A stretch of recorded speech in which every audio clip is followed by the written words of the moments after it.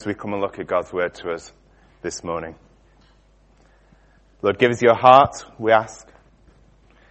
Give us hearts that are responsive to hear from you.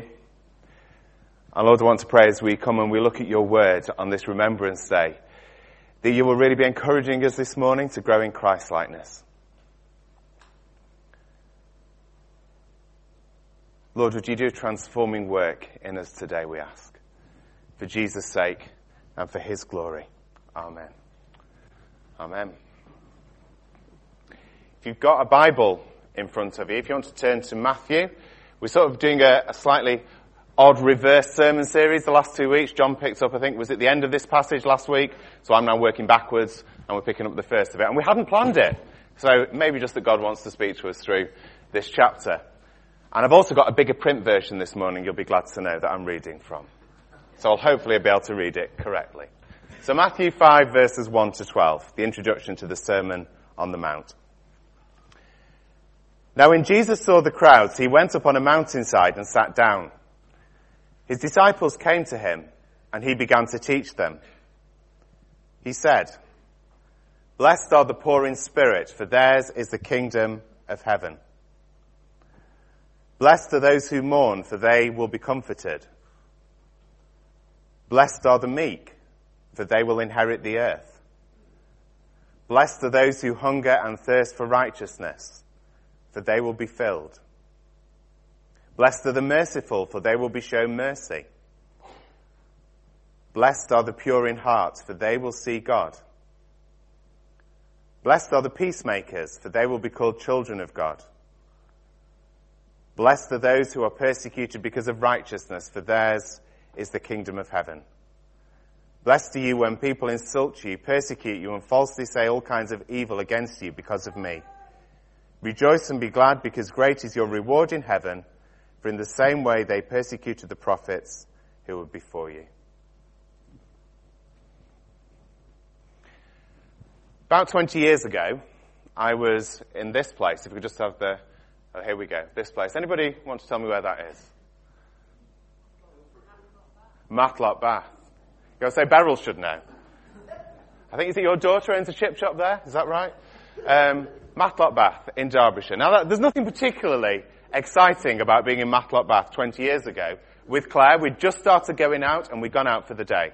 But there was a problem. I was meant to be here. Now, I wasn't actually meant to be getting married, don't worry. Nor was I taking the wedding, but I was playing the organ, or meant to be, for somebody's wedding. And I had forgotten. And I had gone out for the day. Now, 20 years ago, there were no mobile phones, or that there were this sort of size, and you didn't tend to take them with you. I was out of contact, and I got home at 11 o'clock that evening to some rather irate messages from a minister trying to get hold of me, saying, "You have forgotten to play for a wedding." Thankfully, somebody else stood in right at the last minute, so it wasn't quite the disaster that it could have been. But I don't have a very good memory. I write myself to-do lists. I sometimes forget to read them. I sometimes forget to write them. I sometimes double book because I just have forgotten something that I was meant to be doing. But when you make a catastrophe like that, you very quickly learn ways of making yourself remember significant things. If you're planning on getting married here, do not worry, I would not forget your wedding.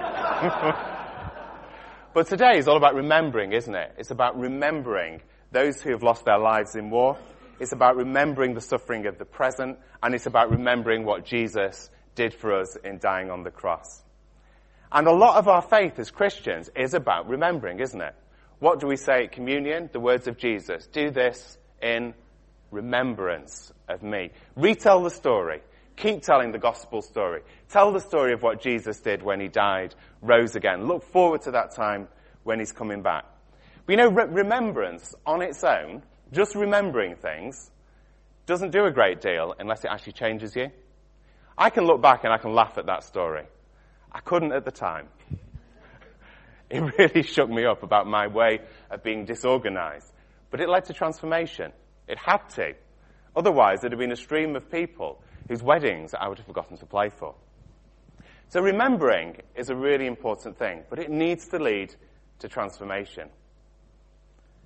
We've been thinking about our world today. We've been thinking about all the different conflicts that are going on. We look at Syria, we look at Afghanistan, we look at the problems with ISIS. And there is so much tension across our world. We can bring it down to our own country, can't we? You know, we live at sort of peace in terms of we're not in armed conflict with one another.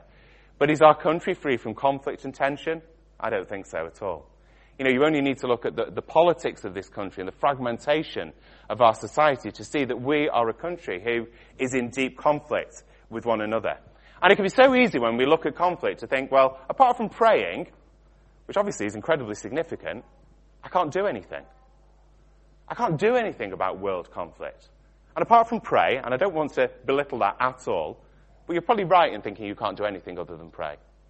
You know, world leaders struggle to bring peace in areas of the world because it is such a difficult thing to do. But you know, then I look at Jesus' ministry and I see how he related to conflict in the world and to people. Did Jesus ever challenge Rome? You know, Rome, the big empire of the day that was always fighting on its borders. Did he ever challenge it? No, he didn't. He didn't go round trying to bring huge amounts of change to those big political structures. Did he ever really go and try and overthrow the Jewish religious elite? No. What was he interested in? He was interested in transformation by the gospel message, one heart at a time. Transformation, one heart at a time. You know, last week John was looking at the latter part of this passage where it talks about being salt and light, where we're called to be light and salt in the world, to show Jesus to people. And the Beatitudes, the bit that precedes that, the bit that we've been reading this morning, is the start of the Sermon on the Mount, which is Jesus' transformational teaching about how the gospel changes people, about what it does when we have accepted Jesus as Lord and Saviour, how we become. And these 8 sayings of Jesus, he's blessed be, and then whatever comes after it, are so contrary, aren't they, to what constitutes most of our thinking in today's world. Who would ever say you're blessed when you mourn? You wouldn't say that. You just would not say that. Who would say a blessed person is somebody who's meek, sort of self-effacing? You wouldn't say that either in the standards of the world. But in this chapter, Jesus goes up the mountain and he goes to speak to his disciples. Now, mountains. Remember Moses went up Mount Sinai to give the law and to receive the law from God? But here, Jesus, the Son of God, the Messiah, goes up the mountain to show us something quite different. Something totally different. Because we don't read the Beatitudes to condemn us. This is not law. This is about living a life that is transformed by grace. This is about living a life that is transformed by Jesus. Luther, the great reformer, said, Christ is saying nothing in this sermon about how we become Christians, but only about the works and fruit that no one can do unless he's already a Christian and in a state of grace. So this is all about the radical transformation of the human heart when we've accepted Jesus, when Jesus is Lord and Saviour. It's not tinkering around the edges. Anybody a chocoholic this morning? A few guilty hands going up. Anybody really into Cadbury's Fruit and Nut? Anybody heard the devastating news this week? They're changing the recipe of Fruit and Nut. Apparently up until now, it's only been raisins that have been deemed worthy enough to enter the Cadbury's Fruit and Nut bars, but now sultanas are being allowed in. Do we have any raisin merchants in church this morning? And now, if you were a seller of raisins, you would be telling me that raisins are far more expensive than sultanas. So Cadbury's have gone for the cheaper option and started putting sultanas in. Apparently 90% of people can't tell the difference, but who knows? You'll all be going out this afternoon and trying that out and seeing if you can do it. But to me, that is transformation, tinkering around the edges. A real transformation of a fruit and nut bar would replace chocolate with concrete. Now, that would be real transformation. But the kind of transformation that Jesus talks about in the human heart is a transformation on a big scale. It's massive. It's a transformation that the gospel brings about one life at a time when Jesus, by his Spirit, works in the heart of a human being. Look at the words that he says in verse 3. Blessed are the poor in spirit. Blessed. Now, the exact translation of that word blessed here is about transcendent happiness. Happiness that comes from God. Happiness that God looks down and sees in us when we are the kind of people he wants us to be. Now, we're not talking about the kind of happiness that happens in human experience. You know, you may wake up tomorrow morning and the sun may be out. It may be. And you may feel happy because the sun is out. That is a subjective happiness. It's happiness that's dependent on experience. On the 18th of November, you will wake up in raptures because you realize that Netto is opening its doors for the first time. That feeling will quickly pass. But those are subjective happiness things. They're the things that bubble up inside us because of an event that's taken place. But look at what's going on here. Jesus is not saying it's that kind of happiness. He's saying this is how God views people when they are in this state. Happy are those who are broken. That sounds totally upside down, doesn't it? God sees people who are broken before him and said, that is a blessed place to be. When we come to God with our hands open and realize we have nothing to give him. When we realize that our lives without Jesus are just broken and heading in the wrong direction. And we are in need, desperate need, of his grace and mercy. You know, if we read these verses and we think, bad Christian, must try harder, must try and be broken before God, must try and be a peacemaker, must try and be meek, we won't do it. We will not do it. But if we come to these verses and say, actually, Lord, by your grace, will you help me to have this kind of character? You know, I believe God will be faithful to his word. And God will bring about that kind of transformation. And so Jesus continues through these Beatitudes, these blessed sayings. And each one, if you look at them, is characterized by humility, godliness, a desire to put God first. And each one is not just an aspiration, but it comes with a promise. You notice how, I think it's the middle six of them, all have a future tense promise after them. When you're this, you will become this. There's a promise of the Lord. Well, on a day that is characterized by remembering and thinking about conflict, I want to sort of forward wind us down. We haven't got time to look at all these Beatitudes this morning, but look down at verses 8 and 9. I don't know if you've ever found yourself in a place of conflict. You know, we've been remembering war today. Now, war is, if you like, the horrendous outcome of human conflict. You know, when people take up machines and start killing one another. That is the awful end of human conflict. But sadly, human conflict starts in far more subtle ways, and ways that I'm afraid most of us, in fact not all of us, will experience. You know, conflict starts in the office. Conflict starts in the kitchen. Conflict, if you've got children, starts when you're trying to get them to do their homework. Conflict, sadly, takes place in church. Conflict takes place between friends. Conflict takes place between us and our neighbours. You know, a number of years ago, Claire and I lived next door to somebody who, in the most charitable terms, I can only describe as being rather disagreeable. And I did everything I possibly could to get on the right side of this particular person. Now, he wasn't too bad with me. He would be more or less civil. But to Claire, he would be really, really offensive. He would swear. He'd be rude. He'd be just really objectionable, and often in front of the children as well. And it got to a point where you're sort of thinking, what more can I do?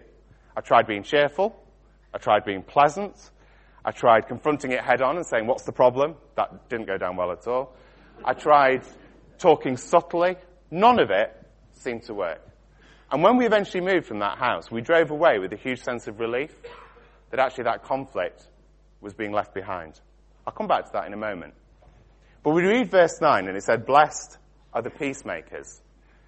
But before then, it says, blessed are the pure in heart. And I think if we want to say blessed are the peacemakers, we need to look at our own hearts first. Because you can't be a peacemaker unless you've got a pure heart. God's heart for us is to have godly desires. God's heart for it is to have pure desires that resonate with him.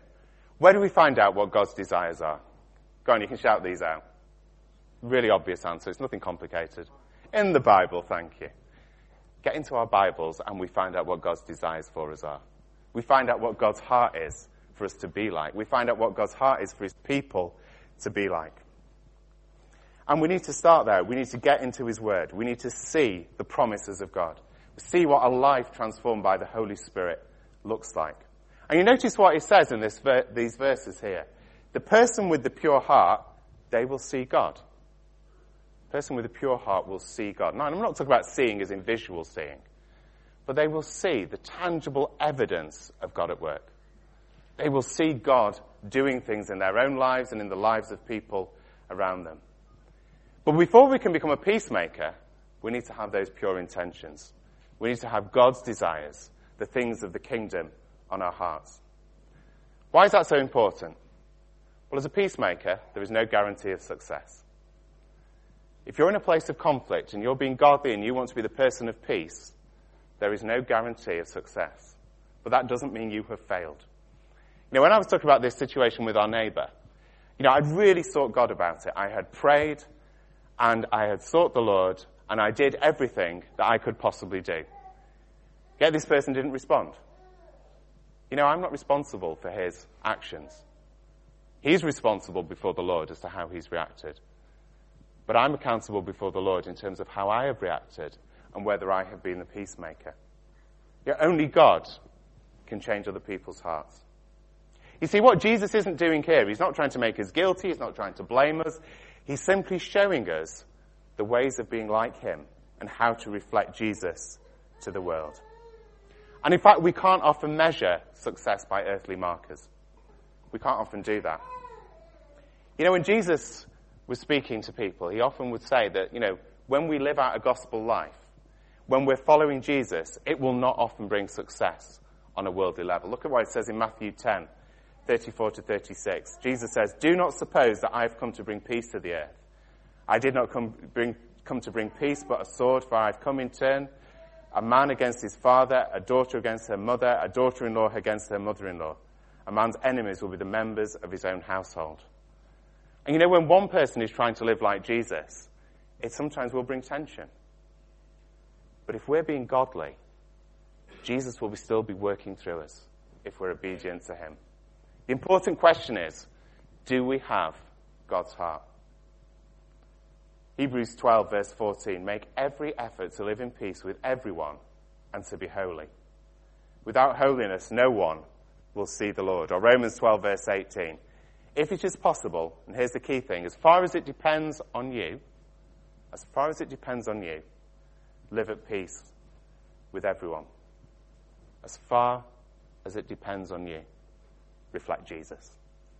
As far as it depends on you, be the peacemaker. I want you to think about, for a moment, about an area of conflict in your life. Now, that might be at work. It might be with your family. It might be with your friends. If you haven't got an area of conflict in your life at the moment, you are incredibly fortunate. I can think of several areas in my life where there's conflict. Just think about those. Just close your eyes for a moment. Just think about those areas.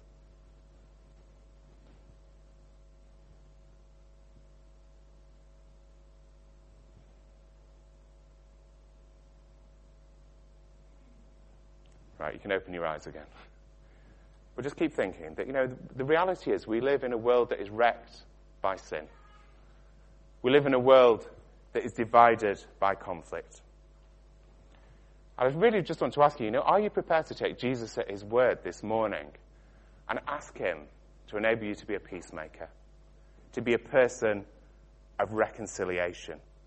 Will we turn remembering into transformation?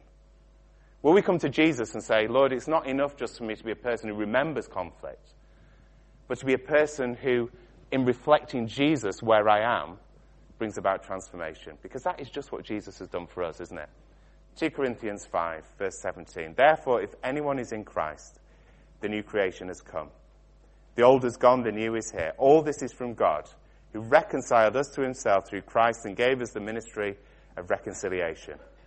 That God was reconciling the world to himself in Christ, not counting people's sins against them, and he's committed to us the message of reconciliation.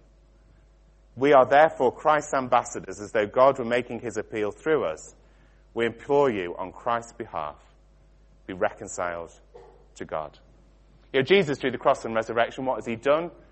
He has reconciled us to God. He has made peace through the cross so that we can be friends with God. And he's called us to live out that same ministry of reconciliation in our lives. Now, we live in a country, and I think in the Western world in particular, we can say this is probably true, where Christianity is getting increasingly sidelined. And people have not just got slightly, antipathy towards Christianity. There is a growing sense of hostility. And there's a report that came out this week, and it's a report that the General Synod of the Church of England, the Evangelical Alliance, and Hope had commissioned. And it was a report on evangelism. And in this report, it said that only a third of the people in this country could name that they had a Christian friend. That's only a third of the population. Of that third, only 18% of those people actually wanted to know anything more about their friend's faith. So I'm not very good at maths, but if anyone can work that out, you can shout it out. 18% of a third. Anyone quick? 12, 13%. There we go.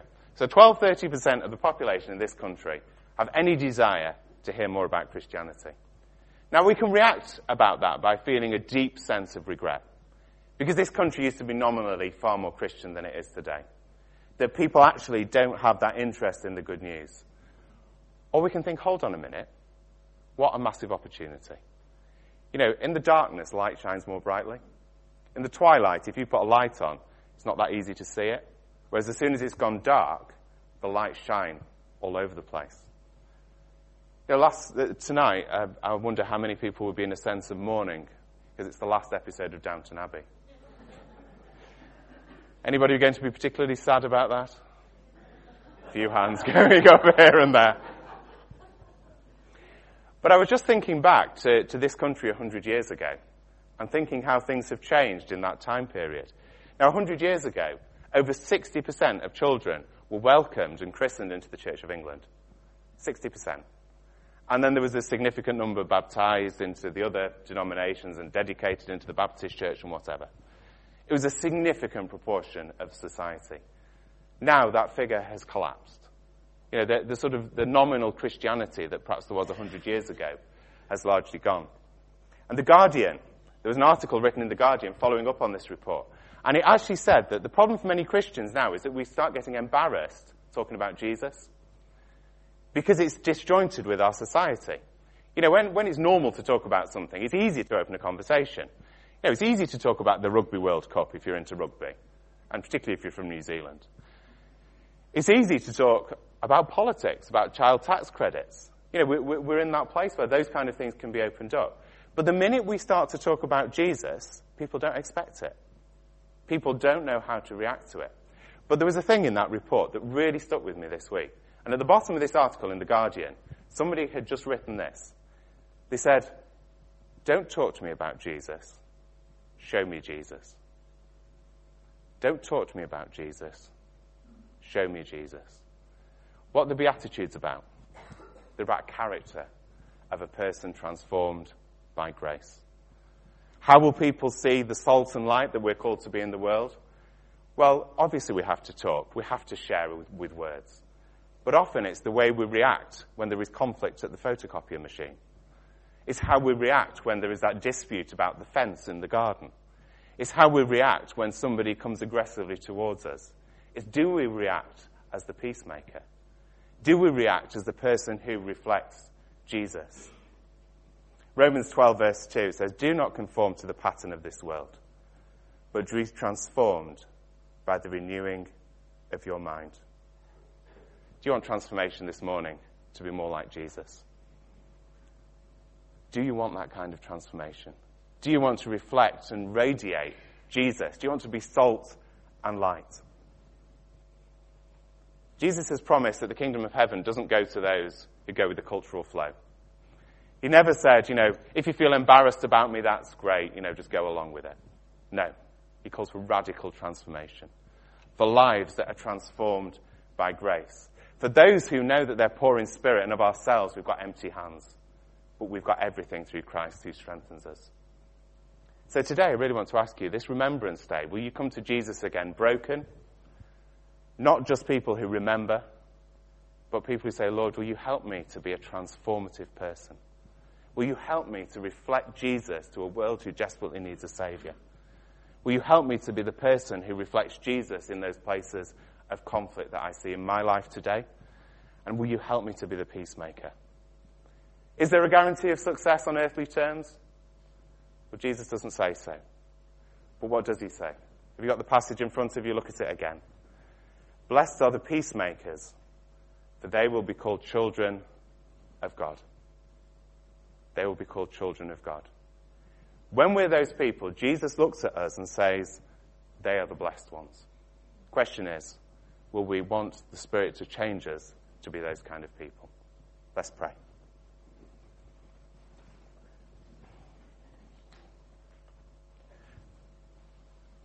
Lord Jesus, we live in a world that is fraught by conflict, by suffering, and you call us in the midst of all this to be peacemakers. Lord, I want to thank you that that isn't something that we have to strive to do in our own strength, but that is something that we will do when we are changed by you. So Lord, I want to pray right now that your Spirit will be challenging, will be comforting, will be encouraging us, and Lord, that you will be helping us to become those people that you want us to be. And Lord, we thank you that this saying of blessed be the peacemakers comes with that amazing promise that we are your children. Lord, we thank you that when you call us, you are faithful to your own word. So Lord, we ask that today, by your Spirit, you will do something new in us. Lord, help us to be lights glistening brightly in the ever-increasing darkness. Lord, so that until you return, we will be faithful in proclaiming Jesus to a world desperately in need of a Saviour.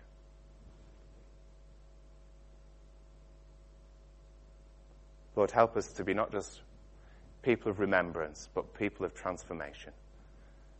And we ask it for your sake. Amen.